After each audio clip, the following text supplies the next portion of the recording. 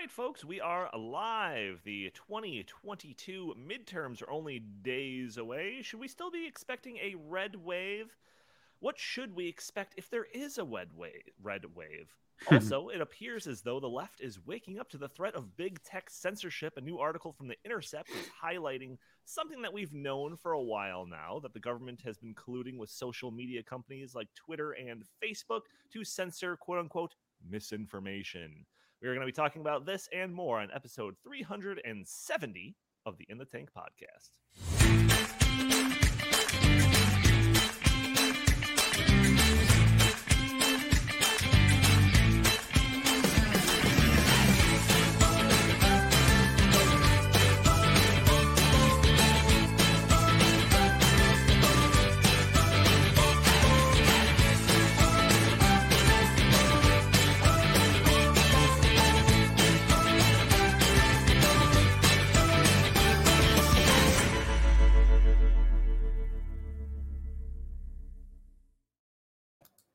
All right, and welcome to the In the Tank podcast. As always, I'm your host, Donald Kendall. Joining me today, I've got a full crew.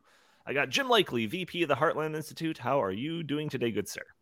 I'm just doing okay. I woke up sick this morning. I'm told that my voice is kind of shot. And my wife told me that I look terrible, but I just let that pass for the day because I probably do look pretty terrible because I'm not feeling great. But here I am. I would never miss a podcast if I could help it. That's right. That's right. Also joining us, we've got Chris Talgo, senior editor here at the Heartland Institute. How are you today, good sir? Doing good. And just want to say, Jim, you are a trooper. Well, I said, he's like, oh yeah, I might not be able to make it tomorrow. I'm like, you're gonna miss 4 out of 5 weeks of the podcast. We can't let that happen. People are gonna forget who you are, man. That's just not allowed. It's gonna turn to Chris Rant TM. Also joining us, special guest Cameron Schulte, director of government relations here at the Heartland Institute. How are you doing today, good sir? I'm doing well. Thanks for having me on again. Of course. So before we get going, we have a lot to get to today. I say that all the time, but this time I mean it. So we've got a lot to talk about. So I want to get through this message that I put out there at the beginning of all of these podcasts really quickly, which is mostly for those audio-only listeners that are probably catching this on a Friday. You can catch us a day earlier on Thursdays at noon Central Time for the live stream, which is broadcast on Facebook and Twitter and YouTube and Rumble, and you can join the conversation, get in that chat, and leave some comments and questions. Maybe we'll show your comments on the screen. Maybe we'll address your questions on the fly. And also, you can help us by just doing a couple of simple things. Break through that big tech algorithm that prevents content like this from being shown to more people. Just hit that like button, hit that subscribe button if you haven't already, share this content, and leave a comment underneath the video. Any of those things will help us greatly. So I just want to jump right into our topics here. And for those people that are looking at the thumbnail and saying, well, when are they going to talk about big tech? It'll happen at like the 15, 20-minute mark, all right? Be patient. So I want to start off, though, talking about the elections. So the elections are only days away. And for the 54th consecutive time, these are the most important elections of our lifetime. And I apologize in advance to our listeners. I don't like politics. I've made this very clear throughout the duration of this entire show. I have a visceral reaction when I see millions of campaign signs littering every street corner. I can't stand campaign commercials. I roll my eyes every time I hear a laundry list of campaign promises. My only caveat to these statements is Trump. Trump made politics fun for about 2.5 years. So Chris will ask me every once in a while, well, what do you think about candidate X? And I say, I don't even know what you're talking about. I don't know who candidate X is. So I've always said I'd rather talk about policy than politics, which is why I invited Cameron onto the show. Cameron could possibly talk about, politics all day long with Jim and Chris. So I'm still going to play host for this first segment here, but I'm mostly going to tune out, check my emails and stuff while you guys talk about the upcoming election.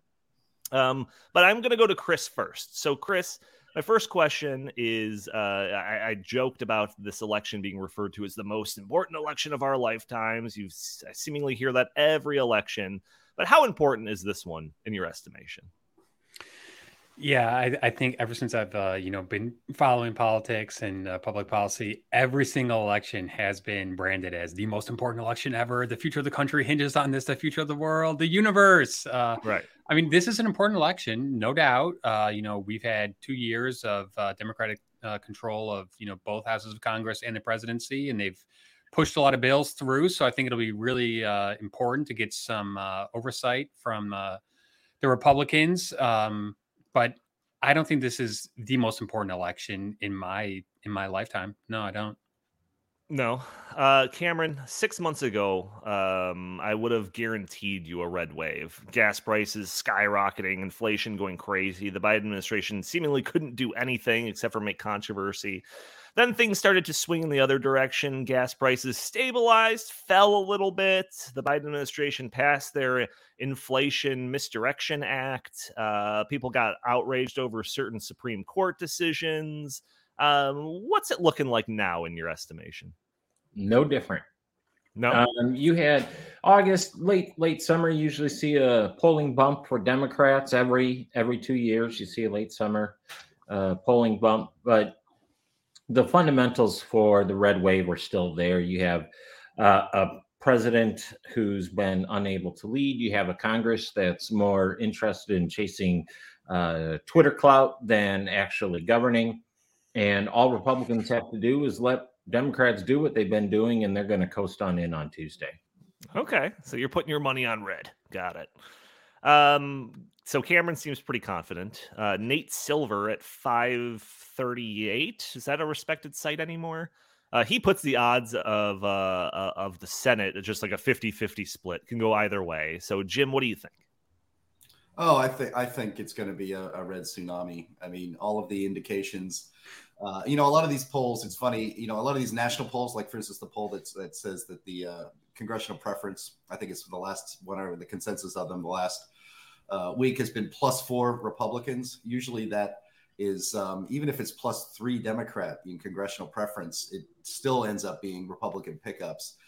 So for having to be Republican +4 or +5, who knows what it'll be in another couple of days.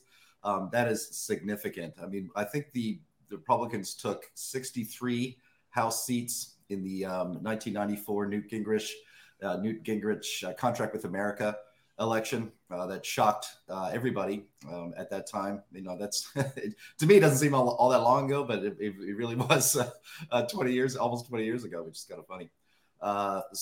And also these polling results that show the congressional preference, they oversample Democrats because it is a kind of a national survey. When you have deep blue cities in even red states, it picks up too many of those people in these polls. So when you look at the competitive districts, those competitive districts, where Republicans, I should say, are competitive, even in ones that are held by Democrat incumbents right now, those voters are kind of being undercounted. So I think it's going to be, I think 63 seats in the House is a very ambitious number. I don't think we're going to see that. But Nancy Pelosi's days of running Washington are over very soon. Chris, do you concur? You think red tsunami, red wave, red trickle? What do you think? Well, yeah, I totally agree with Jim. And the past couple election cycles, the polls have been so wildly off. I don't trust the polls anymore, other than Trafalgar. I think they actually have a pretty good polling operation going. But in a lot of races that you would think would just be slam dunks for the Democrats, like the gubernatorial race in New York, Lee Zeldin is within striking distance of Kathy Hochul. There are a bunch of Senate seats that most people thought were going to be guaranteed to go to the Democrats that are competitive, especially in Washington State, in Nevada, Arizona, Blake Masters. So there are a lot of races that I think Democrats thought that they were going to have in the bag, that the GOP is actually going to be pretty competitive in. I don't think this is going to be a red tsunami, but I do think that the GOP is going to pick up House pretty well, and I think that the Senate's going to be really, really tight. my son's trying to chime in and say that he thinks it's going to be a red wave too. Cameron, what happens though? So let's say Team Red wins both chambers of Congress. Team Blue obviously has the White House for a couple more years. We just got 2 years of nothing happening, or what do you suspect is going to happen? Nothing, and that's good. Good. Nothing's going to happen. That's Gridlock. They're going to pass a CR over and over and over, a continuing resolution in Congress to keep government's lights on. Won't do much to keep my lights on or your lights on, but they're going to keep government's lights on, and that's about it, and that's okay. Every pixel they make and every bit of ink that they spend writing new laws is a little less freedom for you and me. So I'm actually okay with the gridlock that's going to come along. Democrats and liberals are going to blame Republicans in Congress for intentionally tanking the economy, but the tanked economy is a foregone conclusion at this point, right? Every indicator is that we're running headlong into an economic downturn, and that's going to happen. And Biden is going to blame Republicans, and Democrats in Congress are going to blame Republicans, and the media is going to blame Republicans. Right. And but I think the Republicans have a compelling case that if they can stay disciplined and not be sidetracked by cartoonish presidential candidates traipsing through Iowa, New Hampshire, and South Carolina, I think there's a credible case to be made that the doing nothing is what's going to wring out the economic problems. Donnie, Jim brought up the 1994 election, and it was really interesting because for the first 2 years, Bill Clinton governed as a pretty hard left liberal. But then right after the GOP took the House, he pivoted and he signed welfare reform and a bunch of other, not super left policies. I don't think that Biden's going to take that tack. I think that Biden's going to go the Obama route. After Obama lost both houses of Congress in his first term, what did he do? He started, issuing executive orders, and he used his famous phone and his pen. So I think Biden's going to try to go that route. But the difference is this time we have a Supreme Court who I think is going to be much more willing to knock down some of those excessive executive orders. So I think that this is going to put Biden and the White House in a really precarious position to see how they respond to this. So what happens though with I've heard some people talk about the Republicans taking over the leadership of certain committees. I feel like I've heard people say, if Republicans take over the House, then they're going to make Fauci testify in front of Congress about A, B, and C. Is that something I should be holding my breath for, Cameron? We talked about this in the office the other day, and I take a little bit more conservative or tepid approach to government investigations. I think they can often sidetrack politicians. And so if I could be Speaker of the House or Majority Leader in the Senate, I'd say we're going to focus on COVID response. We're going to kind of try to rebuild trust in our public health institutions. And then we are absolutely going to deep dive into government collusion with social media companies. I think those are the two biggest pressing issues that kind of people are wanting answers to, and especially with COVID response, because that gets at to why Democrats are about to get routed. You had schools shut down, and parents are not going to forget that. And there is an amount of transgender inclusion that can make what parents are feeling about the COVID response go away. Education, the state of education in America in the wake of COVID is abysmal, and Congress and our elected leaders can play a substantial role in kind of rebuilding that back. Yeah, Cameron brought up the collusion between social media and the government, which would have been a great segue to our main topic of discussion. But I do want to give Jim any final thoughts on any of this election stuff here. I'll just say that this should be the most enjoyable election night viewing since 2016. For those of you who like the Schadenfreude of liberals losing their minds. But Joe Biden gave another bizarro speech last night. He didn't have a red backdrop. It didn't look like, something out of a fascist, something out of V for Vendetta or anything like that. But he did. But his chief of staff went on the news programs this morning and said that Biden had issued one final warning, I think, to those who would deny the election results.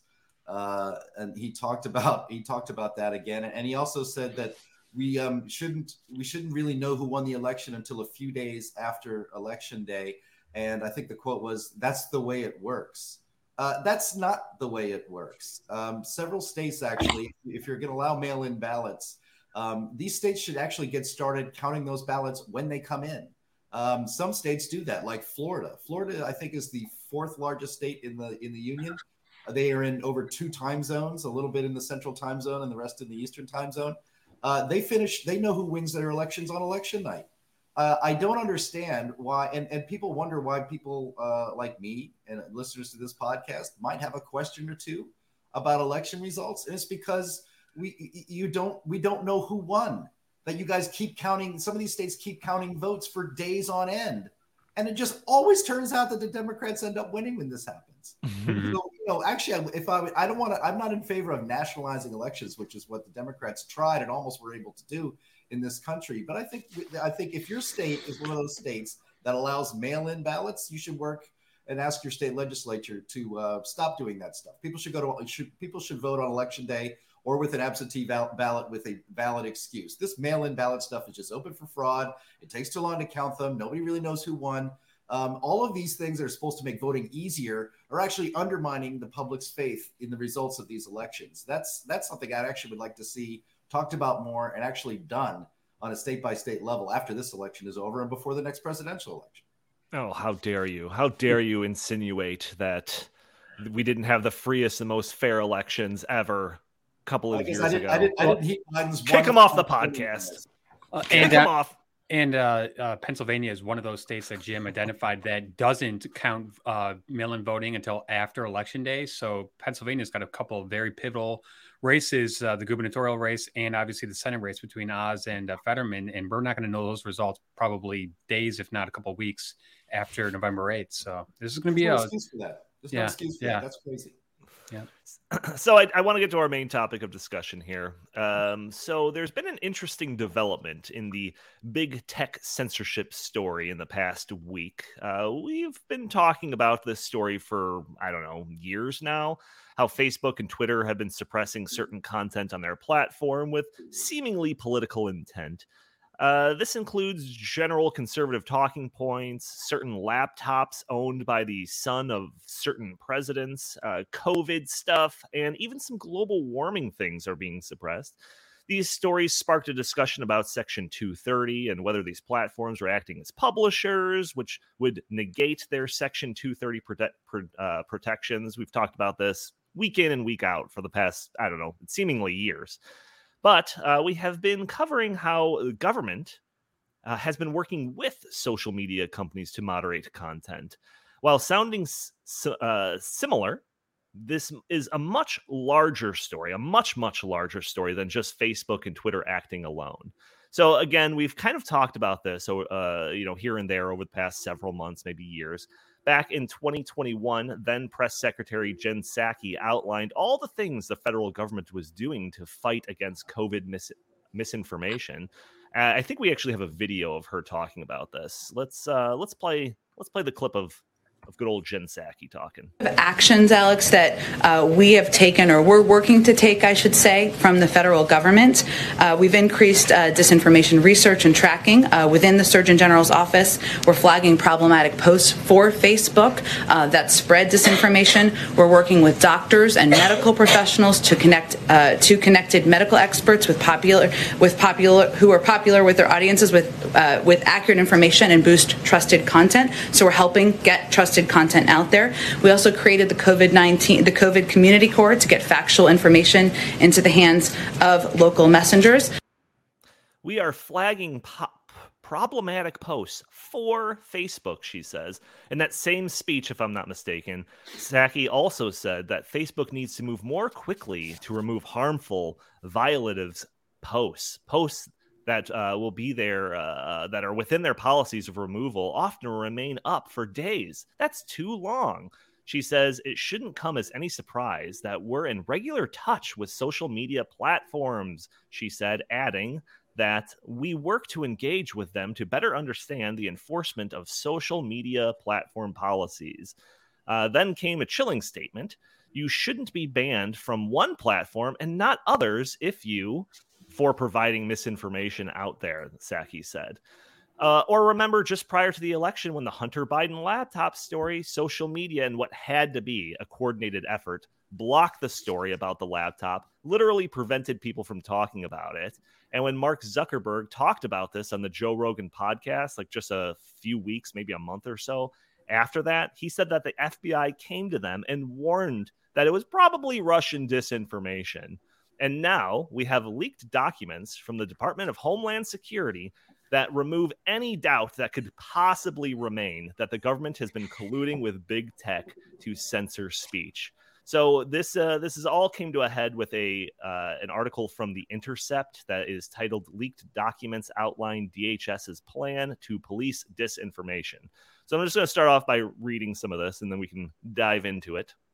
The article starts off, the Department of Homeland Security is quietly broadening its efforts to curb speech it considers dangerous, an investigation by The Intercept has found. Years of internal DHS memos, emails, and documents obtained via leaks and an ongoing lawsuit, as well as public documents, illustrates an expansive effort by the agency to influence tech platforms. Behind closed doors and through pressure on private platforms, the U.S. government has used its power to try to shape online discourse. According to meeting minutes and other records appended to the lawsuit filed by Missouri Attorney General Eric Schmidt, a Republican who is also running for Senate, discussions have ranged from the scale and scope of government intervention in online discourse to the mechanics of streamlining takedown requests for false or intentionally misleading information. So I just want to look at the key takeaways of this first section, and then I'll go to your guys for comments. So it says, though DHS shuttered its controversial Disinformation Governance Board, a strategic document reveals the underlying work is ongoing. The Department of Homeland Security plans to target inaccurate information on, quote, the origins of the COVID-19 pandemic and the efficacy of COVID-19 vaccines, racial justice, U.S. withdrawal from Afghanistan, and the nature of U.S. support to Ukraine. It says Facebook created a special portal for the Department of Homeland Security and government partners to report disinformation directly. So this doesn't seem to just be like some afterthought from the government. This seems to be a really planned out strategy. So Cameron, I'm going to go to you first. I mean, this goes far beyond Section 230 violations. This seems to be a violation of, what do they call it again? Oh yeah, the First Amendment. What do you think? Well, there's a lot to unpack here, right? Where do I even begin? So I think most people's frustration, at least mine, as someone who's been on the front lines fighting this issue in the States and trying to bring attention to the collusion between government and social media, I think what offends my sensibilities the most is that at no point did Facebook or Twitter or YouTube or anybody say, hey, government, leave us alone. You can't tell us what to say. You cannot compel our speech.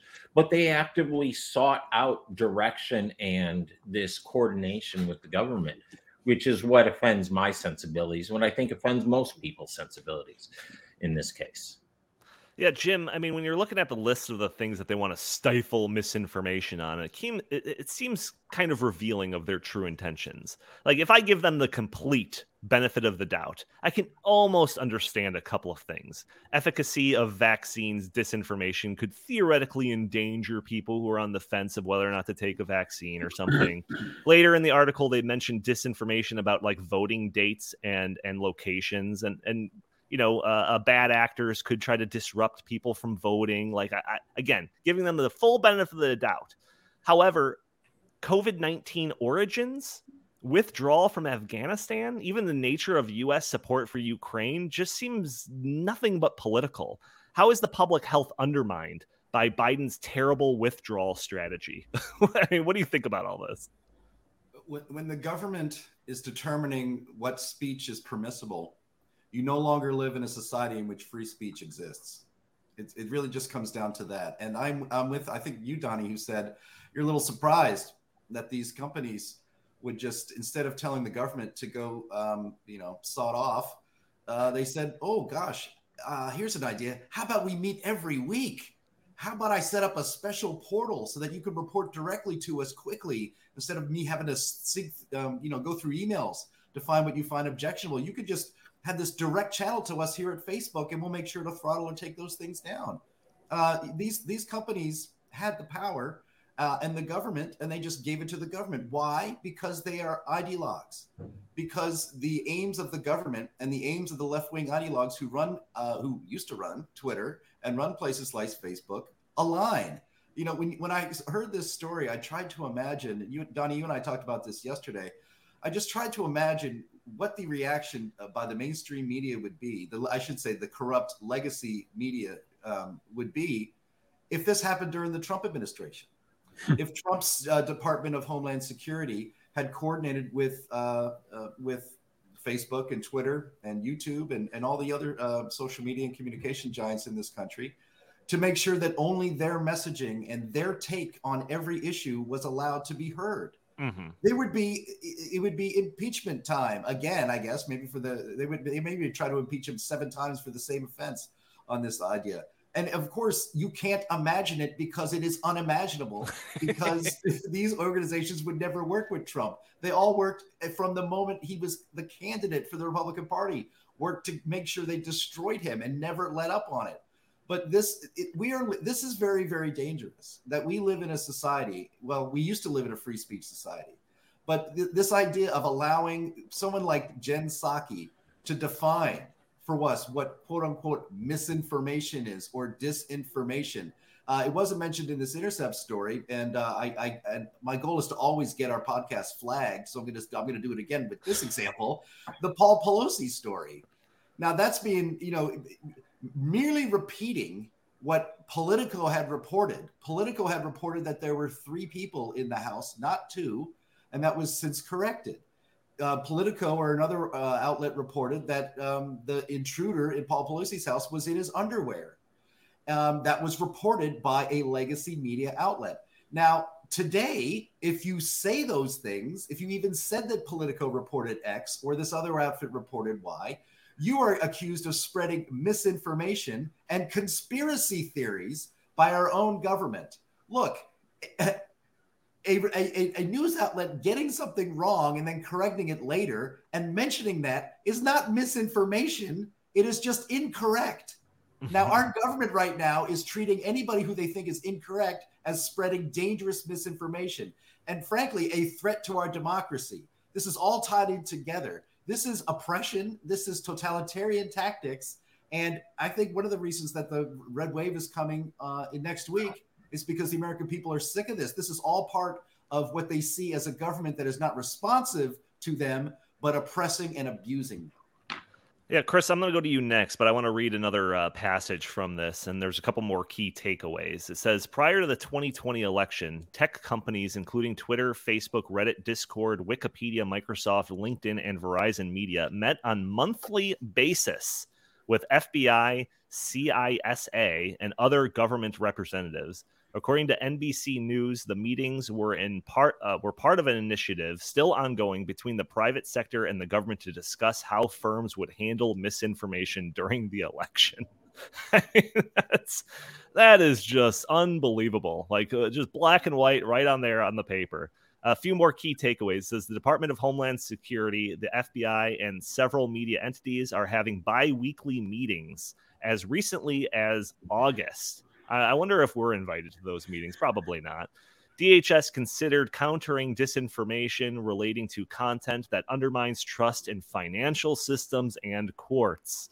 And the FBI agent who primed social media platforms to take down the Hunter Biden laptop story continued to have a role in Department of Homeland Security policy discussions. So, Chris, as I mentioned before, with the stories that we've covered, like the press secretary Jen Psaki's comments, Mark Zuckerberg's quotes on Joe Rogan, we pretty much knew that some of this stuff was going on. And perhaps this article does a good job of showing just to what extent all of this is happening. But what are your thoughts with this new article hitting the waves here? I thought it was a really interesting article, and I liked how they talked about how a lot of this originated when the Department of Homeland Security was founded after the 9/11 attack. And for 10 years or so, when we were mostly engaged in the Middle East, we were using these tactics to try to further our interests there. But since the war on terror has wound down, they argue that those tactics are now being turned against our own citizens. We saw this with the January 6th. We saw this with the FBI, going in with, SWAT teams to get, people who were basically loitering in the Capitol grounds on January 6th.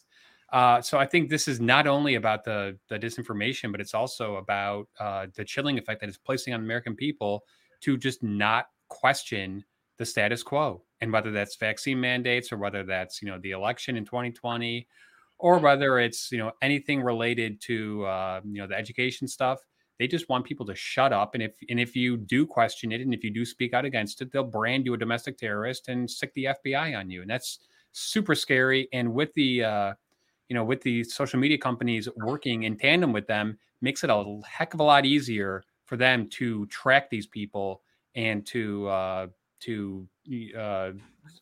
bring cases against them based on their social media profiles. So, Cameron, I mean, it's our job over here, excluding you. It's our job, me, Jim, and Chris, to basically complain about these things and try to bring it to media attention or just the general public attention, right? But it's your job to work with legislators and try to help them get all the information that they need to do some legislative work when it comes to this. And I know that, this is tangentially related to the Section 230. And I know that you guys have been doing a ton of work when it comes to all of that. But do you think that this is going to cause this new revelation, this new investigation from The Intercept is going to cause a wave of even further, work to be done when it comes to all this big tech censorship and potential First Amendment violations? Yeah, I just want to, for the people watching and listening, let them know that for $8 a month, the In the Tank podcast will give them a blue check and give them access to the private chat that we all have access to that they can't see, because Jim and I are having a discussion over in the chat about this. And I'll get to your question in a minute, but it's kind of to make the point, though, that yes, the economy is on voters' mind and education is on voters' mind. But Jim and I are both of them of this feeling that voters are feeling unsettled, and that and this is an emotional election they're having, or that we're about to, or the results rather are going to be emotional. Going to be the results of being driven by emotion as opposed to logically looking at the world around them, and they're going to vote based on the economy or something else. Mm-hmm. So anyway, to your point, though, moving on,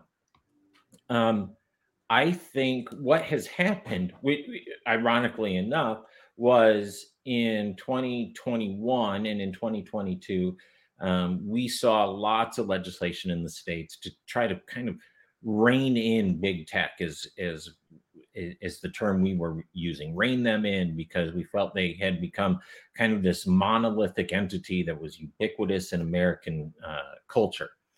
And they were clearly, I mean, there's just not much debate about this. They were throttling conservative viewpoints. And the Hunter Biden laptop story is a perfect example of how conservative viewpoints, conservative ideas, and even electioneering was being rigged in Democrats' favor. And so we saw a lot of activity in the states on that issue. But big tech then sued to stop Texas's law and Florida's law from from being enforced to kind of push back on what state legislatures were doing, and that has kind of stalled out the movement in the short term. But I think what we're going to see is a rejuvenation of that effort out in the states, because this Intercept article, I'm not entirely sure that state lawmakers, to the extent they've seen it, are watching it, but it's definitely something they do need to see. And I think it's incumbent on Heartland Institute and others to bring this issue to their attention. And I think this will be the shot in the arm that says that in the movement to move the issue forward again, to kind of pick up where the effort left off. Yeah, Johnny, I think I'm also just I'm hopeful that Elon Musk taking over Twitter and hopefully making it a bastion of free speech will possibly, and I don't want to be too naive here, possibly influence Meta and some of the other companies, Instagram and such, to take more of a free speech tack. I think it would be good for their business as well. Yes, it's going to infuriate their government overlords, but who are they accountable to? The government or to the people? So I'm guardedly hopeful that the Twitter takeover will possibly have a positive effect. Yeah, well, fingers crossed on that one. So yes. I think that like all of this stuff is just terrible and worthy of an official special counsel investigation. But the item that's like the most egregious, in my opinion, is the Hunter Biden laptop story. The FBI essentially told Facebook and Twitter to stop the spread of this story because it's probably Russian disinformation. Of course, later, the authenticity of the laptop and all of the content in it was confirmed by the Washington Post and the New York Times. However, that story was suppressed in the weeks before the election. And because of that, there had this aura spread across anyone that even talked about it that, this is probably BS, right? Anyone that talked about that story, oh, no, it's probably BS, right? And then these actions could have swung the entire election. So say what you will about voting machines or mail-in ballots or vote counting centers or ballot harvesting. I don't have to go any further than the suppression of the Hunter Biden laptop story to show that the 2020 election was not the freest and most fair election in the United States. Jim, we talked about this a little bit yesterday. Do you have anything to add to that? Well, I'm looking at the story here, and it says here, in a March meeting, Laura Demlow, an FBI official, warned that the threat of subversive information on social media could undermine support for the U.S. government. Mm-hmm. Demlow, according to notes of the discussion attended by senior executives from Twitter and J.P. Morgan Chase, stressed that, quote, "We need a media infrastructure that is held accountable." This is America, where the government is holding media accountable. Media is supposed to be holding government officials accountable for us and to us. And we have the government here. This FBI official should be fired.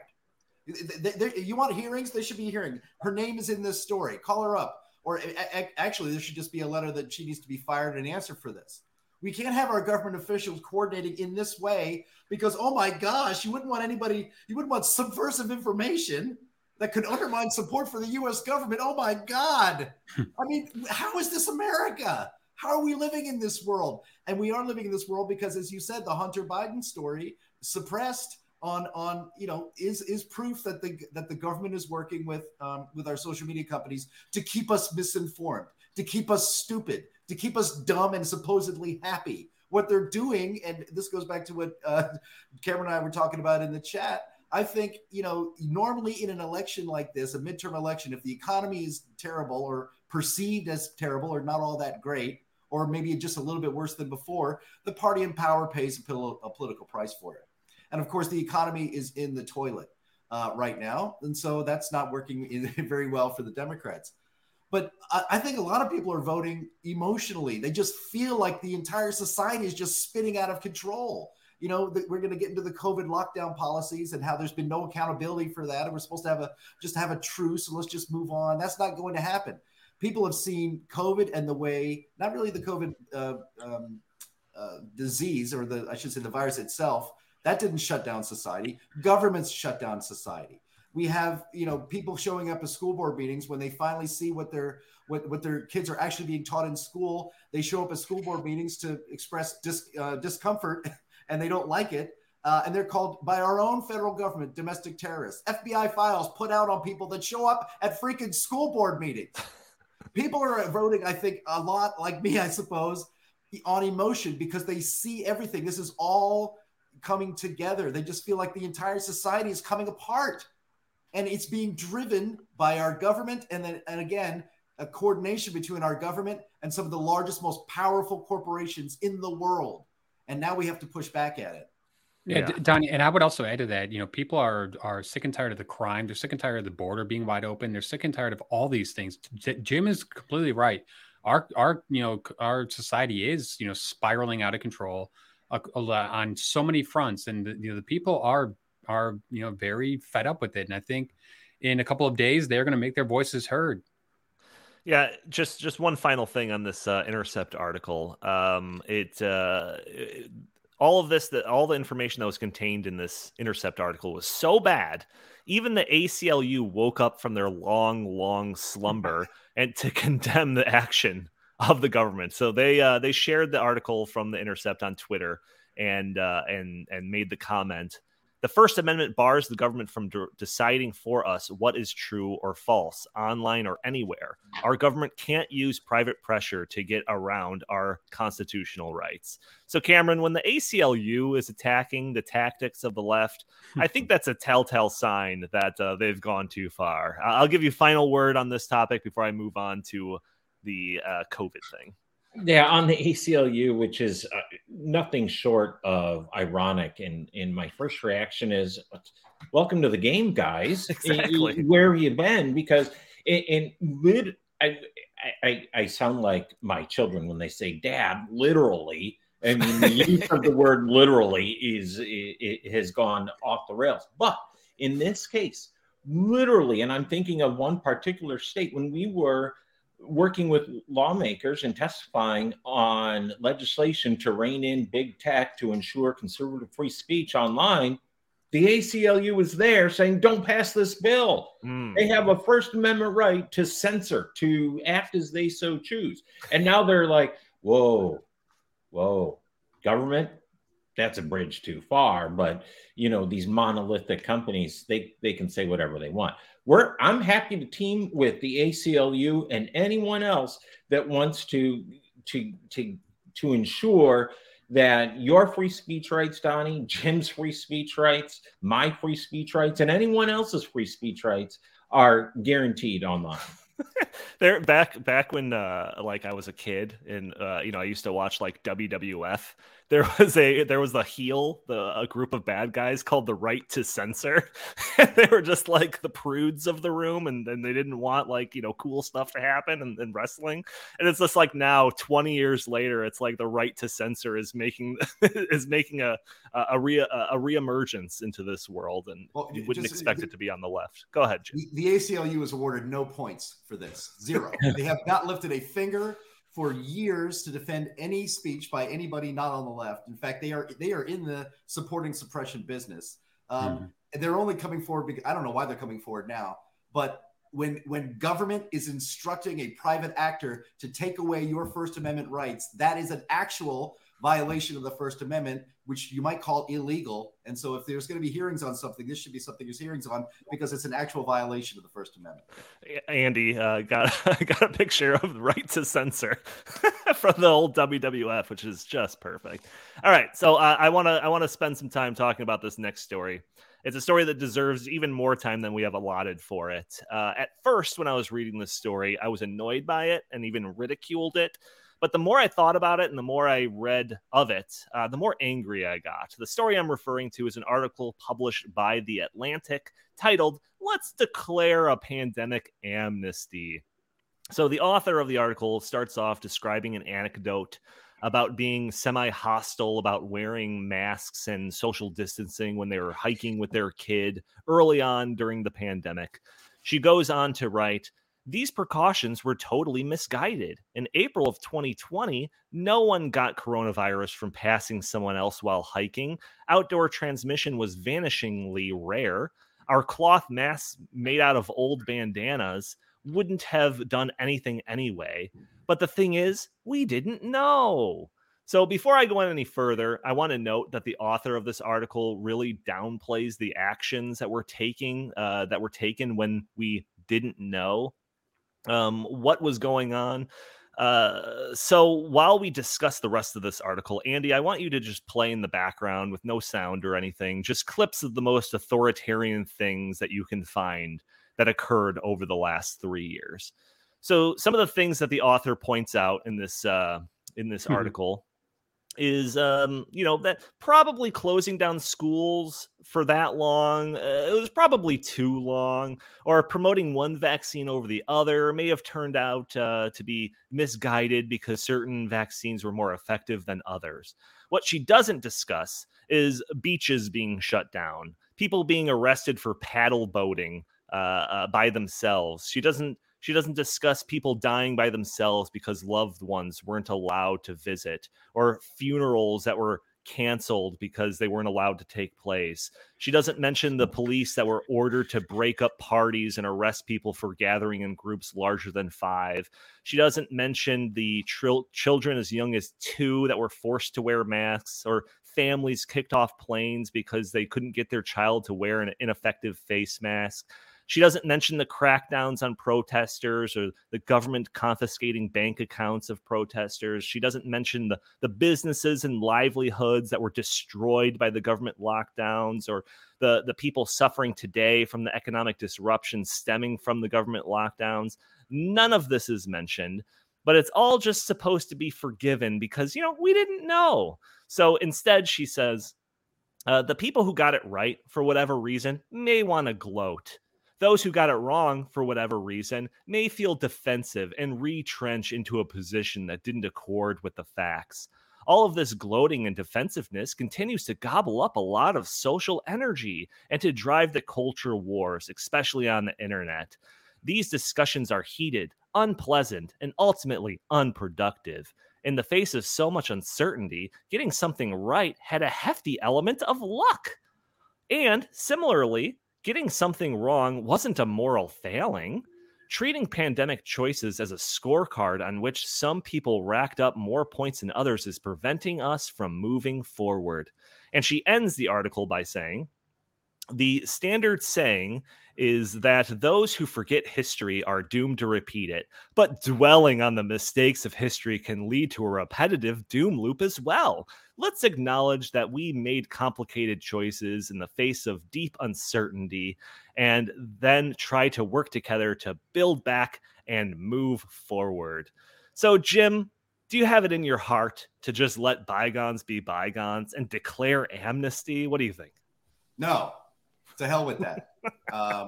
This is very triggering for me. In fact, the people watching the live stream right now, I put this video clip together of just a few examples of the madness we all lived through during COVID. I mean, we were traumatized as a society, and there was one side or one political party, perhaps, our ruling class, the Democratic ruling class in this country, were the ones imposing all of this madness upon us. And no, I'm not. And I think, we were traumatized as a society, and most people, and I think myself included, when you go through trauma, you try to just forget about it. You compartmentalize it. And so that you don't want to remember some of the crazy stuff that happened, all to keep us safe from a virus in which hardly, not even 1% of people that got it perished. That the flu, especially for children, is more deadly than COVID-19 proved to be. And for all of this, and so it was all lies. And it was an experiment on how much control a society can actually exert on its own people. And there has been no reckoning. There's been no reckoning on this video clip. There was just one example, and I could have spent all day finding even more examples. It could have been if I had a week, it would be running on a loop for about 48 hours just of the madness of what happened during COVID. There was a video clip of an old woman in a nursing home obviously in her last days. That's why you go to a nursing home. And she is, her family is visiting her through the window, and she can't really see them through the window. And she's clutching a picture of her grandchildren because she loves them. And she says, can you come inside? And they say, we can't. And she just holds her head and begins to weep. That was done. It was not necessary to be done. The science did not back up stuff like that for being done. That is unimaginably cruel on a grand scale. Just that one thing that happened, that people weren't allowed to visit their dying relatives in nursing homes. That was done on purpose. And there's been no accounting for that. There's been no apology for that. Andrew Cuomo, the governor of New York, now deposed governor of New York, wasn't run out of office because he put thousands of elderly people back into nursing homes where they would get COVID and die instead of keeping them in the hospital, or using the emergency hospitals, the hospital ship off the shore of New York City that Donald Trump sent there for those purposes. No, let's put all the old people back into the nursing homes without protection where they will get COVID and die. Thousands and thousands, tens of thousands of elderly people died because of a policy choice made out of spite, because he didn't want to have to admit that he took the help of Donald Trump. Let's just say what it is. That's exactly what happened in New York. And there's been no accounting for that. He wasn't run out for that. He was run out for getting handsy with too many women.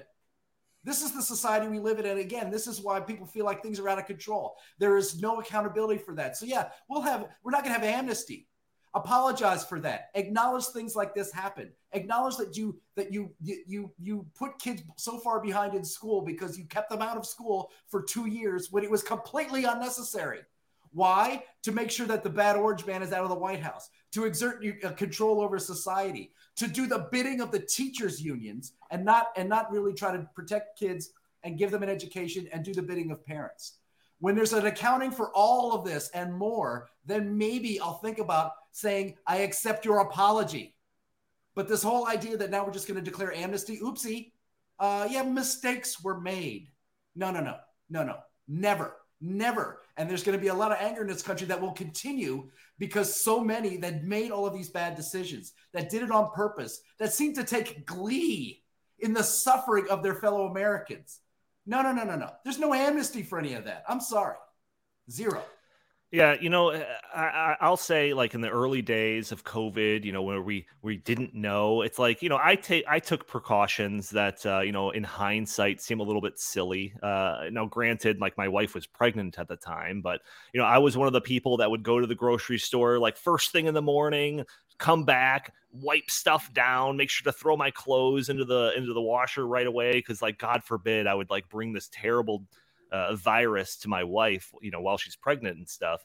But it's like, there's a difference between making personal choices and things that only affect you in the name of just, like, ignorance and not knowing what the truth is, and forcing other people to do stuff, or using government force to crack down and tattling on neighbors and like all of the stuff that comes along with that whole laundry list of stuff that I read off that, the author of this article didn't mention at all.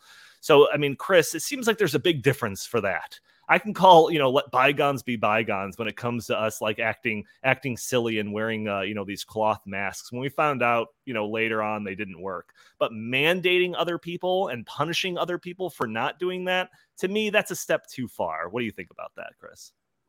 Well, first of all, I don't want amnesty. I want accountability. I want the people that made these terrible decisions, everyone from Dr. Fauci to Governor Cuomo and Gretchen Whitmer and Gavin Newsom and all these people in Illinois. Our actions, Alex, that we're working to. Whoa. Psaki jumping in. They need to be held accountable for what they did, because they ruined people's lives. They ruined children's lives. These children are years behind where they should be in terms of their education.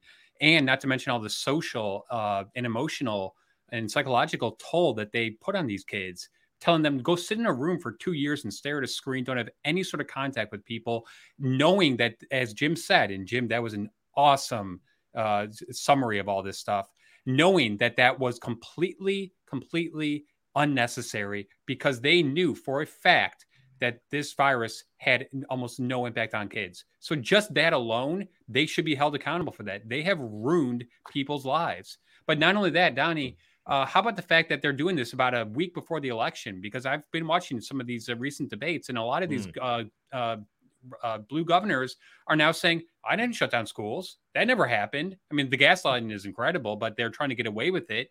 So now, of course, people at the Atlantic and, their cronies on, in the left-wing media are going to try to say, yeah, they had good intentions, but they went a little overboard, but we didn't know how bad it was going to be. No, that's not true. They knew how bad it was, and they intentionally did it, as Jim said, and I believe this with all my heart, to make sure that Donald Trump did not get reelected. Because let's remember that when the George Floyd protests were happening in the midst of all this, they said, "Oh, it's okay to go and protest for social justice causes." So, the science was just completely botched from the very beginning. They were using ends to justify the means, and I really, really hope that these people are held accountable, whether it's at the voting booth or hopefully, in court where they should be held accountable, because they ruined people's lives, they killed people. And we're going to deal with the ramifications from this for decades. This is not a thing where it's like, oh, whoops, we made a little policy error. Sorry about that, everybody. No, this has fundamentally changed America for the worse. Yeah, no doubt. One of these videos that's playing for our audio-only listeners is a woman at some establishment brandishing a bat at her customers over what I think was just like a face mask dispute or something. And it's just like the psychological torment that you put the entire country through cannot be understated, but is illustrated very well by that clip. Cameron, we only have a few minutes left, but I want your take on this article.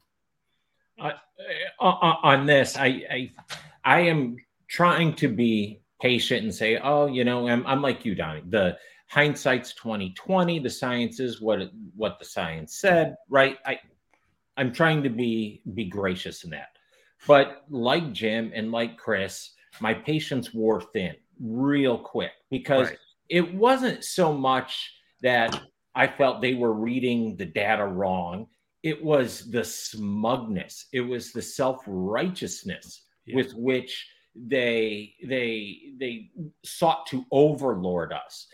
Prior to COVID, I don't think there's anybody on this call that didn't have some measure of respect and some measure of deference to public health officials. But what we saw during the COVID pandemic was we saw these people who saw that, or who felt that they were our betters. And I think it's the gaslighting and that smugness that bothers us. You had my favorite video was the one with the two old white women yelling at the black man in the elevator for not wearing a mask and saying, "We love black people."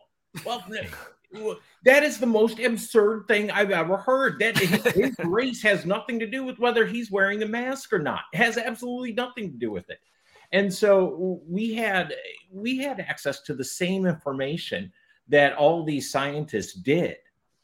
And yet we saw that they weren't just fallible, but they are haunted by the same affliction in a thirst for or a human temptation for authority and power. And that's what it boils down to. And now they want to, they don't want to atone for it. They want amnesty. Yeah, I want to bring up this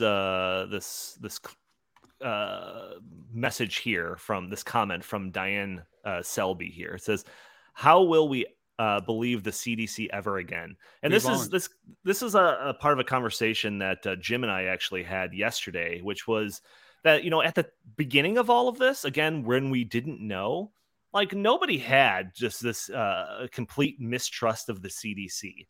When Trump went up on stage with Fauci and they talked about that 2 weeks to slow the curve, 90% of people, 95% of people were like, all right, yeah, like we get it. Better to be cautious.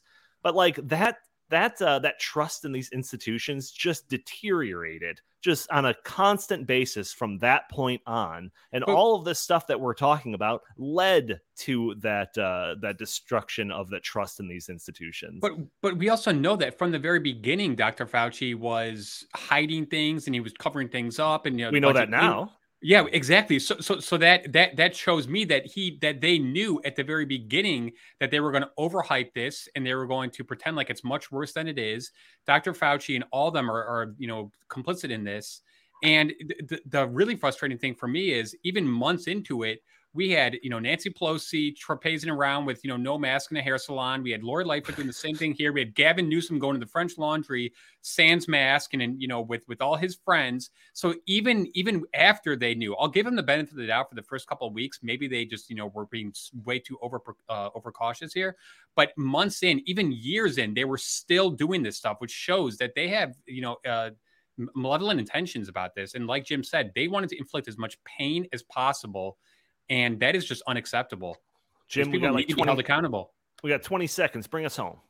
Yeah, I mean, I think in a pandemic, in an actual health emergency, you need to have you need to be able to trust your public health authorities. Now that's all gone. I mean, it's like you can't trust them because they have proven that they cannot be trusted, and there is no reason why anybody, after watching what they did to us during COVID, all the lies, and what's really, to tie it back to the public communications, or the coordination between social media and government, people said things about COVID and the efficacy of the vaccines and how masks work or don't work, and the fact that children aren't really affected by COVID all that much. If you said that 2 years ago, you were banned, you were taken off, you were silenced, you were called an enemy of the state. Today, all those things are true, and now our government is saying it, and it's even said in this article, which is why you're not getting amnesty, because there's no apologizing for it, and so you're not even allowed to tell the truth in this country anymore, and that's why there should be no amnesty, and these people need to be held accountable, and we'll never trust our public. We'll never trust the CDC again. There's no reason to. Yep, it's absolutely crazy. I see this article. Can we all just put our differences aside and just call it a day? Can't we all just get along and forget about the past 2 years? Yeah, that never happened. Absolutely not. You imagined it. If you just forget all of this stuff, then you can't learn from history. Like, it's the complete opposite of what that lady was trying to say at the end of the article. It's like you need to acknowledge the shortcomings and need to apologize. There needs to be accountability so that we don't do this for some similar thing in the future. Exactly.